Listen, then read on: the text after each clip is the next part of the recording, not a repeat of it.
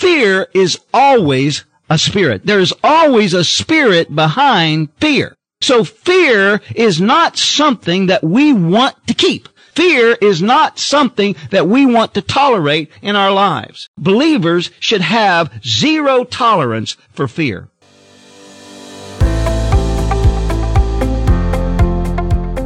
Welcome to the Real Truth Podcast. I'm your host, Stephen Lambert. In an hour when deception and apostasy is rampant on earth, the need for proclaiming the real truth has never been more desperate. Jesus prophesied, "An hour is coming and now is, when the true worshipers will worship the Father in spirit and truth. For such people the Father seeks to be His worshipers." God is spirit, and those who worship Him must worship in spirit and truth. Proclaiming the real truth of the written and Rhema prophetic Word of God that He is revealing in this hour concerning the church Jesus is building is our goal. Affecting real change in the hearts and minds of believers in Christ in order to fulfill the purposes and plans of God is our purpose. I want to start today with Luke chapter 4 as we get into this second part regarding deliverance from the spirit of fear. And in verse 16, while you're still turning to it, I'm going to go ahead and start to read. Well, I'll start in verse 15. "And he began teaching in their synagogues and was praised by all. And he came to Nazareth, where he had been brought up. And as was his custom, he entered the synagogue on the Sabbath and stood up to read. And the book of the prophet Isaiah was handed to him, and he opened the book and found the place where it was written, 'The Spirit of the Lord is upon me.'" Now this is Jesus making a personal application of this passage. There are so many places in the Bible where individuals made personal application of Scripture. And we have a complete authority to do that. And this is important to see this. Jesus is taking this passage and applying it to himself. And we are also sons of God. Can you say amen? And we can also take Scripture and apply it to us. Why? Because we're sons of God. We're children of God. Notice in verse 18, "The Spirit of the Lord is upon me." And you know what? You can say that too. The Spirit of the Lord is upon you. And just say that. Say it again. The Spirit of the Lord is upon me. Now, upon me for what? Jesus says, because He anointed me. He anointed me to preach the gospel to the poor. That word there means the needy. It means those who need it. And how many of you know everybody needs it? He has sent me, praise God, to proclaim release to the captives. Aren't you glad that Jesus made a personal application of this word? That He actually knew that this was speaking of Him. And He even stood up in this synagogue and had the boldness to have, as the attendant handed to him the Scripture, and to begin to find this place in order to read this to the people. See, this was a real event that happened. He actually was standing in a synagogue and reading this passage of Scripture to the people that were there. And he had the boldness, say the boldness. He had the boldness to say, "He has sent me." Now you see what God wants to do and what God wants to impart in your life today. And I hope before you leave, something will be imparted. We're not just here just to instruct. We're also here to impart. We're going to impart to you the things that we're instructing. And I will tell you today that there is just as Jesus said this, there is an anointing upon me, and there's an anointing upon us here today to have an impartation from God, not just instruction from God, but an impartation from God of what He is saying right here. You will receive an impartation as you reach out in the Spirit today. So we're not just here just to hear a word. We're here to receive an impartation. And He has sent me to proclaim release, to preach deliverance. It says in the King James, to preach deliverance to the captives. It says in this translation, to proclaim release to the captives and recovery of sight to the blind. To set free those who are downtrodden, to proclaim the favorable year of the Lord. And it says after that, and he closed the book and gave it back to the attendant and sat down. And the eyes of all in the synagogue were fixed upon him, and he began to say to them, today, everyone say today, this scripture has been fulfilled in your hearing. Hallelujah. And you see, this very thing that God is saying here about Jesus is something that we need to do as well. And we need to say, this scripture is being fulfilled today in me. Hallelujah. And when you receive what God has said in the Word of God, it can be fulfilled in you today. And that means that God is saying that that the Spirit of the Lord is upon you, and that He has anointed you to preach the gospel to the needy, to whoever needs it. And He has sent you to proclaim release, to preach deliverance to the captives, to set people free, and recovery of sight to the blind. You see, that's why we do this preaching. He said to preach. Preaching is to open our eyes, because the things that we are bound with, we are bound because our eyes are closed, because we're blinded, because Jesus has come as a light. The Bible says He has come as the light, but Satan has blinded the eyes of them which believe not.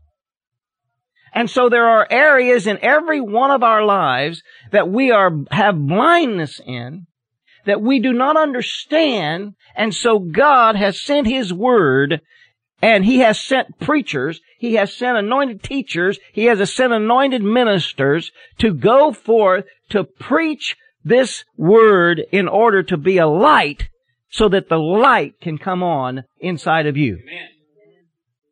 As I've been saying for several weeks, and I've been saying on the radio program so frequently, Jesus said, if you abide in my word. Word abide means what? To live. Abide in my word. You shall know the truth, and the truth shall set you free. But you see, it's not the truth that sets anybody free. It's what we know of the truth. And the fact of the matter is, there's so much in this word that we need to have the blinders come off about. We need the light to come in and to break the darkness. To break the darkness, so that we will suddenly, and that's what the Bible says in another place. It talks about God sending the light, and suddenly, that the darkness would be exposed. And the Bible talks about exposing the deeds of darkness. Well, light is what exposes the deeds of darkness. So God sends His light to open up our eyes. How many of you know when a baby is born, it's born blind? Well, you see, when we're born again, we're alive, but we're blind. And so there's some things that we need to understand. We need the Spirit of the Lord to come in to explain. And it doesn't matter what your age is. Can you say amen? Amen. Because whether you're 10 and born again, or whether you're 90, born again at the age of 90, the light still has to come in and to show you things that you've been blinded to. Now, how many of you will be honest here and say that even though I've been a born-again Christian, there's things that I've been blinded to? And I need to have my eyes opened. And you see, that's what this is all about. This is about the Lord sending His Spirit and revelation in order to open up our eyes. Isn't that exciting?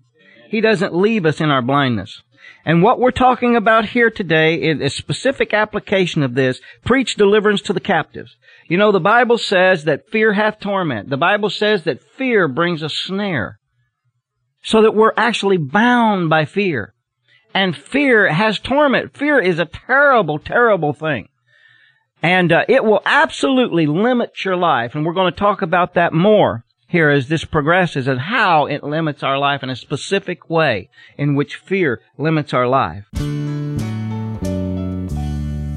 Study to show thyself approved unto God, a workman that needeth not to be ashamed, rightly dividing the word of truth, says the Lord in Scripture. Ephesians 4 Bible College offers 300 cutting-edge, customized, online degree and certificate programs to help you meet that biblical exhortation. Competitive, affordable, pay-as-you-go tuition rates. Learn more at Ephesians4.net.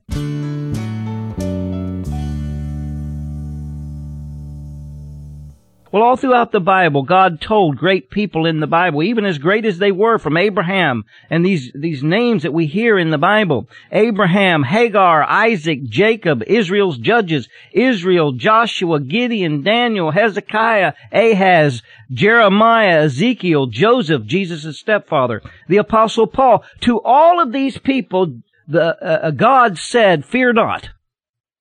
Well, you see, God had to say fear not, because how many of you know our tendency is to be afraid? We fear. And fear is a natural part of the fallen nature. I don't have time to go into all that, but I think most of you know about the story in the Garden of Eden. And the first thing we can see as a result of them sinning was fear. When God came down to fellowship with them the next day, the Bible says it was His custom, that he'd been coming down there every day to fellowship with them. Scholars tell us that in the original writings here of Genesis, that it is actually said that when they came and God spoke to them and they ran in fear that next day after they had sinned, Hebrew scholars tell us that they actually ran 16 miles before God could catch up with them. They were so afraid of Him. That's what fear does. And so the first fear was a result of sin. And it's important for us to understand that. Because as we get into this, we're going to see that it's a matter of a relationship. And that's how you get rid of fear. When you have a relationship with God, you don't have a need for any kind of fear. And fear is actually the opposite of the nature of God. So fear is a very terrorizing force. It's a tormenting force for which the believer must have zero tolerance. Zero tolerance. We must not allow any kind of fear in our life whatsoever. If you'll turn over to 1 John chapter 4, verse 18, it says, "There is no fear in love." There is no fear in love. And this is talking about agape. In the agape love, that is the love that comes from God, there is no fear in love, but perfect love casts out fear. You talk about deliverance. What did the Bible say? That Jesus said, "And them that believe in my name, they shall" what? "Cast out devils." They shall cast out spirits, cast out evil spirits. Well, you know what? The best way to get deliverance, the strongest way, the most complete way, the way that you'll never be tormented by it again, is through God's perfect love. Because God's love.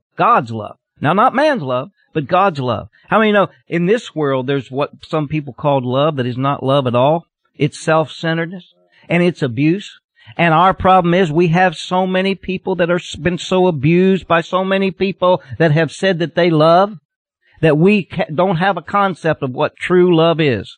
But this here, friend, is talking about the agape love of God. It's not talking about the kind of love that you've experienced, the kind of love that I've experienced, the kind of love that so many people have experienced on this planet. It's not talking about a human love. Are you hearing me?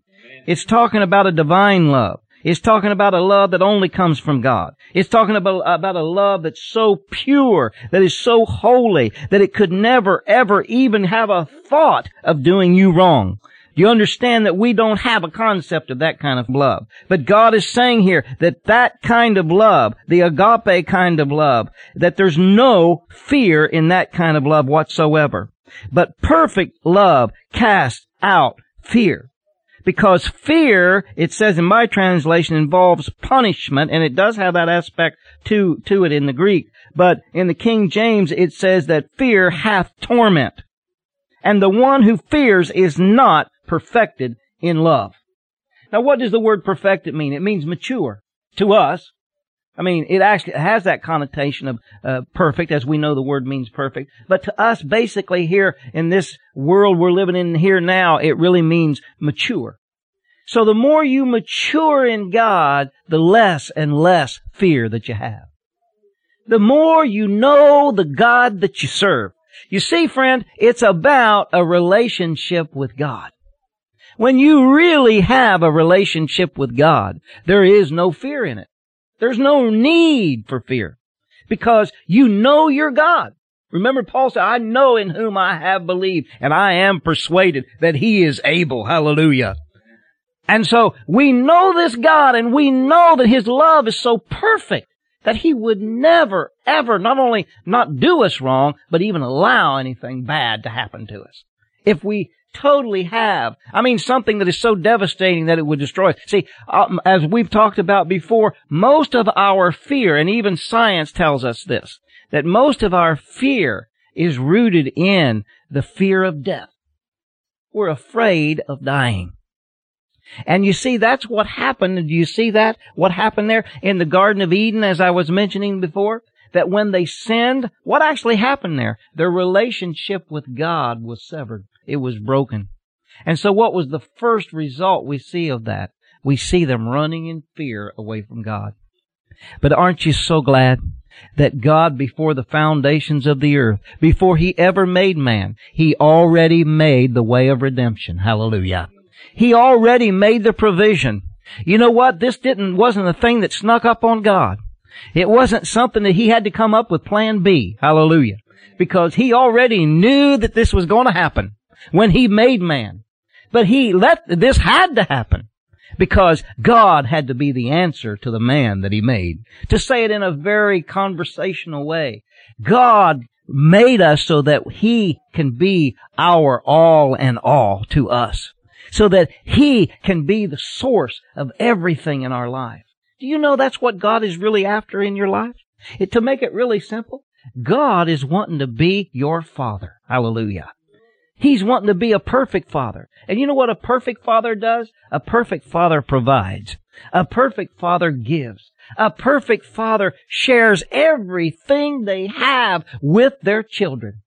And that's the reason, and I tell this story so often in other messages, and it's quite a shock to many people. When you ask them, why did God create this world? Most people really can't tell you. But you know why He created this world? And it's a shocker. Because we hear we hear it said of God, well, He doesn't need anything. Well, you know what? The reason God created this world is because of one thing. That God had a need. God had a need. Here He was. God the Father, God the Son, and God the Holy Spirit. Yes, 3 persons, but they were all God. I'm trying to speak about something that is so high, but trying to speak of it in human terms. And it's difficult to do. But God had a need because He was God. And all 3 of those persons were God. But God was lonely. God was lonely. Do you think He doesn't know when we're lonely? Do you think He doesn't know what it's like? Why do you think He said to Adam, it is not good for man to be alone? Well, how do you think He even knew that? Because God was the first one to experience desperate, dire, heartbreaking, heart-wrenching loneliness and the despair of loneliness. He knew what it was. He had a need. And that's why He created this world. And that's why He said, I'm going to create man. I'm going to make somebody that loves me. I'm going to make somebody who by their own will. You see, God had never even experienced it. As I say, you start to talk about these things and you get into such high-minded things and such lofty things, it's very hard to explain it in human terms. But God really had never experienced someone loving Him out of their own free will. God had never experienced that. And so He created man. He said, I'm going to create somebody that's going to love me because they want to. Amen. because they want to. Do you know? Do you understand how that God looks at us and He says, you're the apple of my eye.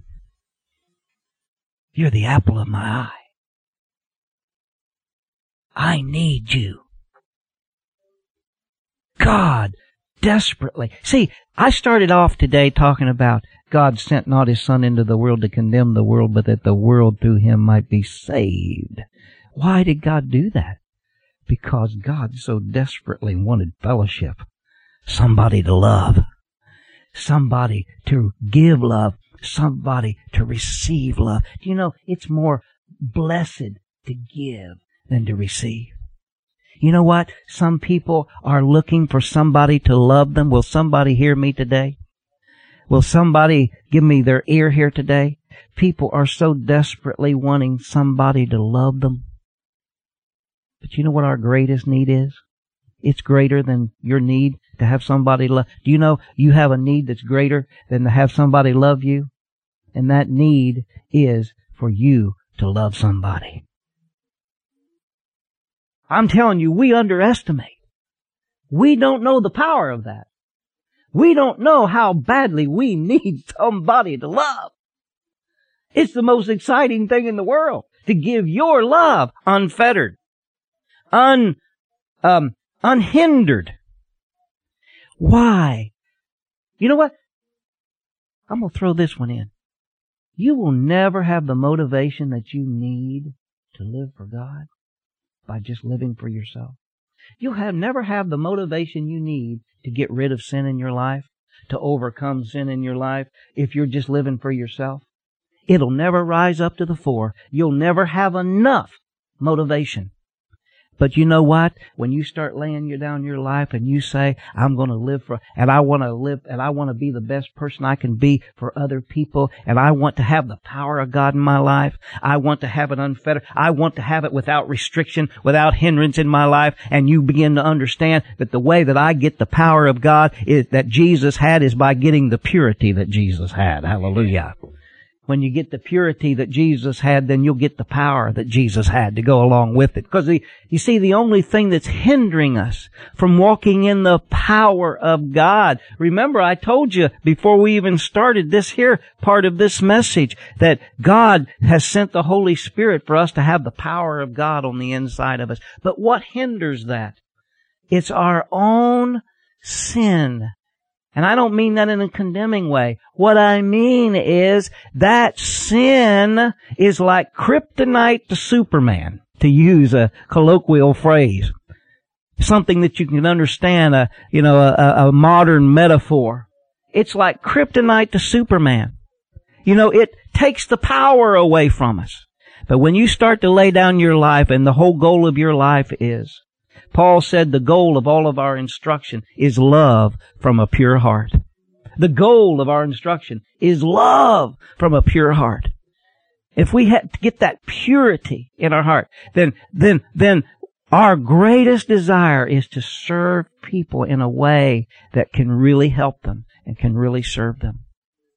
And when our motivation is that, hallelujah, that will motivate you. That will move you to be all that God not only wants you to be, but has already made you.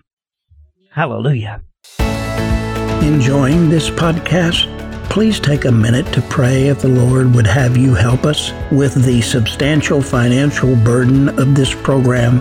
We receive no grants or funding from any organization or government agency, and have no other means of support than the gracious and generous giving of our listeners. SLM Inc. bears the entire burden. In about 30 seconds, you can donate at paypal.me/SLM Inc. Again, that's paypal.me/SLMINC to give any amount. Thank you for your gifts, generosity, and graciousness. You know what is so hard for us, I think, sometimes in this serving God? Is we don't know we're already sufficient. Hallelujah. We don't know we already got the God of all sufficiency living on the inside of us. In today's radio program, I did a portion talking about that He is El Shaddai, the God. That means El Shaddai. It means the God that's more than enough. Hallelujah. And it means that whatever your need is, whatever you need Him for, He's more than enough. He's more than you'll ever need. He's more than you'll ever be able to consume. He's more than you'll ever be able to use in your entire life. All put together on this earth or anywhere. He's more. He's the God that's more than enough. Can you say amen? Aren't you glad His name is not El Cheapo, but it's El Shaddai? He doesn't just give you a little trickle. He doesn't just give you a little bit. He gives you the whole shebang and more. Hallelujah. He gives you everything that He is. You say, what's this got to do with fear? Well, my goodness, friend, if you need an explanation of that, then we really need to pray for you. This is all about being released from the spirit of fear. Because we've already covered some of the territory about fear, and that it is a spirit. 2 Timothy chapter 1 verse 7, it says God has not given us a spirit of fear. You see, although there is an emotion that we feel when it's in us, there's an emotion of fear, but behind that emotion is a spirit. You see it? Do you see the relationship? You see, Jesus said to people, you are of your father, the devil. You see, there's only two fathers. There's only two progenitors. There's only two entities from whom people come. There's only two fathers on this planet. And you see, what happened was do you realize what happened? When Adam and Eve listened to the voice of the enemy, they actually received His nature. Just like we receive the divine nature from God when we're born again. Before this ever happened, when they were born, all they had, they didn't have two natures like we now have. They only had the one.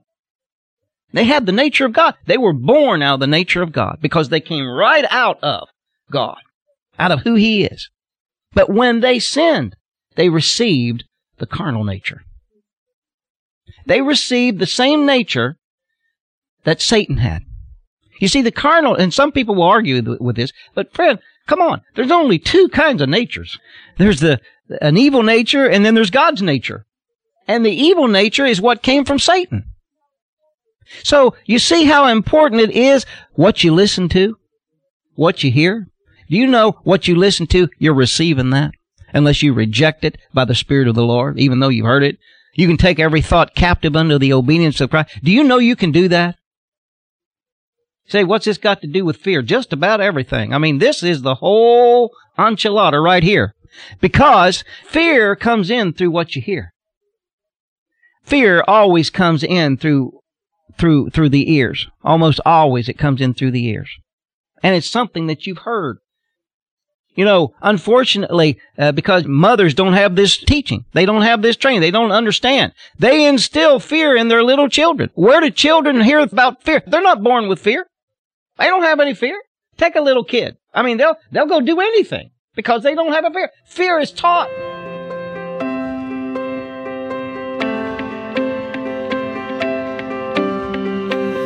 Thanks for listening to this episode of The Real Truth. I'm Stephen Lambert.